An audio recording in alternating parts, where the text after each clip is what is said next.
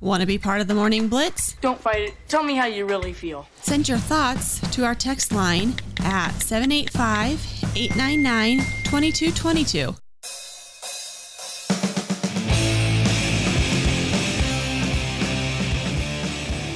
Something I want to pass along here locally real quick before we get to Michael Bruntz of Huskers 24/7 Sports.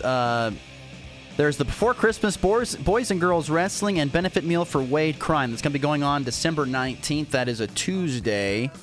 This upcoming Tuesday, 5 o'clock inside the St. Francis High School cafeteria. Join everybody for a benefit meal for Wade Crime. Stay watch the Indians team take on Rollins County, Oakley, and Dundee County.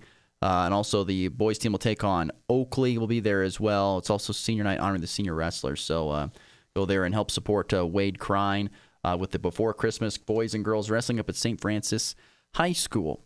All right, welcome into the program. Our good friend from Huskers 24/7 Sports talking Nebraska athletics. That is Michael Bruntz. Michael, getting closer to the holiday season, but I have a feeling it's not feeling much like the holidays in your neck of the woods with these past couple of weeks with, early signing day coming up here, and of course transfer portal being wide open right now. Yeah, shame on me for thinking it was going to be a quiet December with the recruiting class pretty much locked up. But that's what I get. So we'll kind of see what the next week has in store for Nebraska. But it's been a crazy last few days up here. I want to start with the obvious question, and that is the quarterback room. Quick synopsis: Nebraska looked into the portal, thought they had Kyle McCord all locked up, and then all of a sudden the news came that Dylan Raiola, legacy of Dominic Raiola, his son, were the top quarterbacks in the nation in the upcoming 2024 recruiting class, is all of a sudden reinterested in Nebraska after being at Georgia. What's your feel for this whole situation and how it all went down? Because now Kyle McCord's not interested, and we still don't even know if Dylan Raiola is in the boat for sure. Yeah, so all hell kind of broke loose on Monday afternoon with some reports that Dylan Raiola was once again looking very closely at Nebraska. Was his position as the one of the quarterbacks in Georgia's class was very much in doubt, and that was all taking place while Kyle McCord, the Ohio State starting quarterback from last year, was on campus at Lincoln. So not ideal timing if you're Matt Rule in Nebraska on that. But things kind of continue to progress with Raiola. He's going to officially visit this weekend on the final visit weekend before National Signing Day. Yesterday afternoon, Kyle McCord's camp put out that he's going to be pursuing other options besides Nebraska, even though it seemed like there was a pretty strong chance that he was going to end up as Nebraska's quarterback in 2024. So in addition to that, you still have Nebraska's longtime quarterback commit, Daniel Kalen, still publicly committed to Nebraska. He's potentially taking an official visit to Michigan State this weekend. So there's it's been kind of a wild, 48 hours or so with the quarterback position. And, probably not going to have much clarity on that until at least after the weekend. It's been a crazy game of musical chairs, to say the very least. In that quarterback room, bringing in new bodies. When you think it's all said and done here, when with 20th hits, where do you think Nebraska sits with that quarterback room? And you can include the guys you think they'll possibly bring in and the guys that are still there. Yeah, I mean, I do think that Nebraska is in a good spot with Dylan Raiola. So when you kind of look big picture, I mean, when you have the potential to add the number one or number two quarterback in the country in that class, depending on which service you go off of, that's something you kind of have to pursue until it's no longer pursuable. I think I would say it's probably up in the air right now about what Daniel Kalen's status will be. I don't know that that's been decided. And, with him, he was committed to Missouri when Raiola moved on. Daniel Kalen committed to Nebraska pretty quickly. He helped peer recruit this entire recruiting class at Nebraska. I know that Nebraska is a place that's really special to him and always has been. So there's kind of that pulling on him. So that's out there. And then, the question kind of becomes, and this is what makes it hard to predict. I mean, you have so many quarterbacks in the transfer portal right now that still don't have destinations. how does the potential addition of Dylan Raiola kind of shake up what that picture looks like? And I think that's what Nebraska has to kind of feel out and figure out. And I as much as you want to be able to predict a week ahead, I don't know that this is something that you can say confidently right now that, they're for sure going to get a portal guy or they're for sure going to, sign two. I mean, there's just so much that has to get wrapped up here.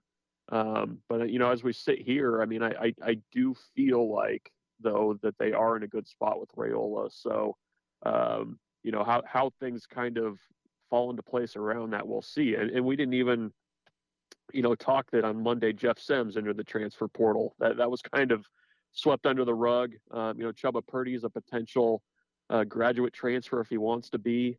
So there's a lot of questions that kind of need to be answered about that quarterback room. And, oh, by the way, Nebraska still has the potential shakeup coming of, maybe looking at a quarterback's coach and shifting Marcus Satterfield's role to a different position group in addition to his offensive coordinator roles. So there's a lot of moving pieces right now. Yeah, you bring up a couple of good points. First and foremost, have you heard anything? Is there going to be some possible shakeups at the quarterback room? Is that all just speculation at this point in time? To the quarterback coach, if they're bringing in a quarterback coach, possibly. Well, I mean, they haven't addressed it yet, and with Josh Martin being the interim tight ends coach, that needs to be there needs to be clarity there, and I think that based on what Nebraska had wanted to do last year with the roles on the offense, it wasn't pointed towards Marcus being the quarterback's coach, but that's kind of where things fell when they missed out on some coaching candidates there. So I think that's something we have to figure out. I mean, Matt Rules will address the media on Wednesday. He kind of talked after the end of the season that was something that they were at least talking about and looking into. So that's kind of the piece out there as well is what's that offensive coaching staff going to completely look like when all the dust settles. And my other question to kind of wrap up this thought on the quarterback room, let's just say they get Dylan Raiola to come in and they get him to sign. Is this kind of what Matt Rule probably wants for his program, going forward, is to bring in a guy and develop him rather than get a guy out of the portal for just a year on a rent-a-deal type of deal? Yeah, I mean, I think that's what they'd like to do, and not just in the quarterback room. They want to be a program where 95% of the guys in their program are developmental guys, are their guys that they get for multiple years to coach and bring along. I think ideally with the way that they would use the portal would be if there's a need, at say wide receiver or running back or something like that, then they would go in and add a guy versus having to kind of constantly reset the deck every year with, 12 to 15 guys out of the portal like some schools are doing. And, I think for the most part this year, they're sticking more closely to kind of what they would like to be.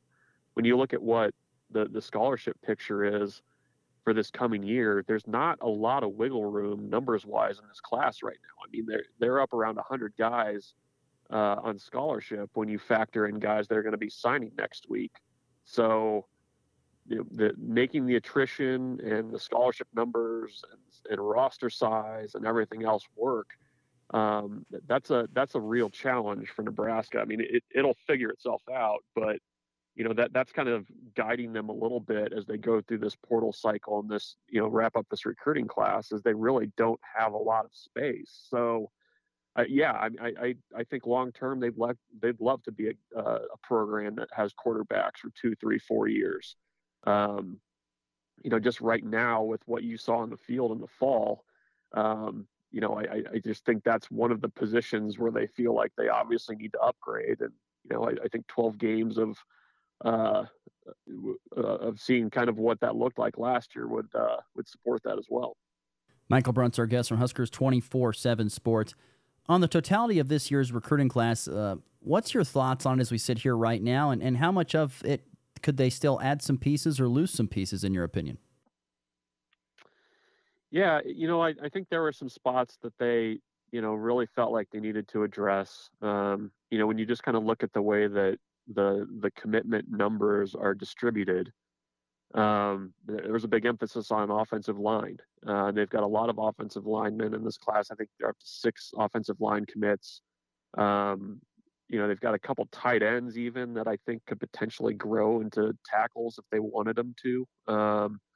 But I think they've done a good job of kind of addressing needs there. Certainly the quarterback spot's a little bit in flux, as we've talked about. The one position that I'm eager to kind of see what Nebraska does is running back. They had Quan Lacey committed for a long time. He opened his recruitment in November. He's probably going to end up in the SEC somewhere. Nebraska really hasn't been linked closely to any transfer portal running backs in the last couple of weeks. The high school running backs that they've kind of talked to, you're not seeing any visits come from that. So that's one position that I think they need to get short up somehow. But, I think for the most part, this class is going to kind of be what Nebraska wants to do. I mean, they're going to find guys at their camps that they bring in and add to the class after a really solid evaluation, which they've done.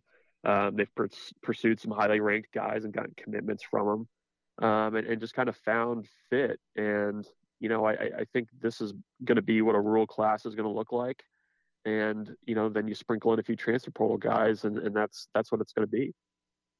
Michael Bruntz, our guest, Huskers 24/7 Sports. I want to change it up before we let you go here, talking a little Nebraska basketball. Got off to a great unbeaten start, dropped a couple of games, including a horrible one at Minnesota, and then losing, of course, to Creighton before that, and then bounce back against Michigan State. If I were to told you this is where Nebraska would be at this point in time of the season, would you have said, yeah, that sounds about right, or better or for worse? Yeah, I mean, I think, record-wise, they're probably about where I would have expected them to be. I think what was a little concerning in the Creighton and Minnesota games was just the extended periods of basketball where it just looked like a struggle.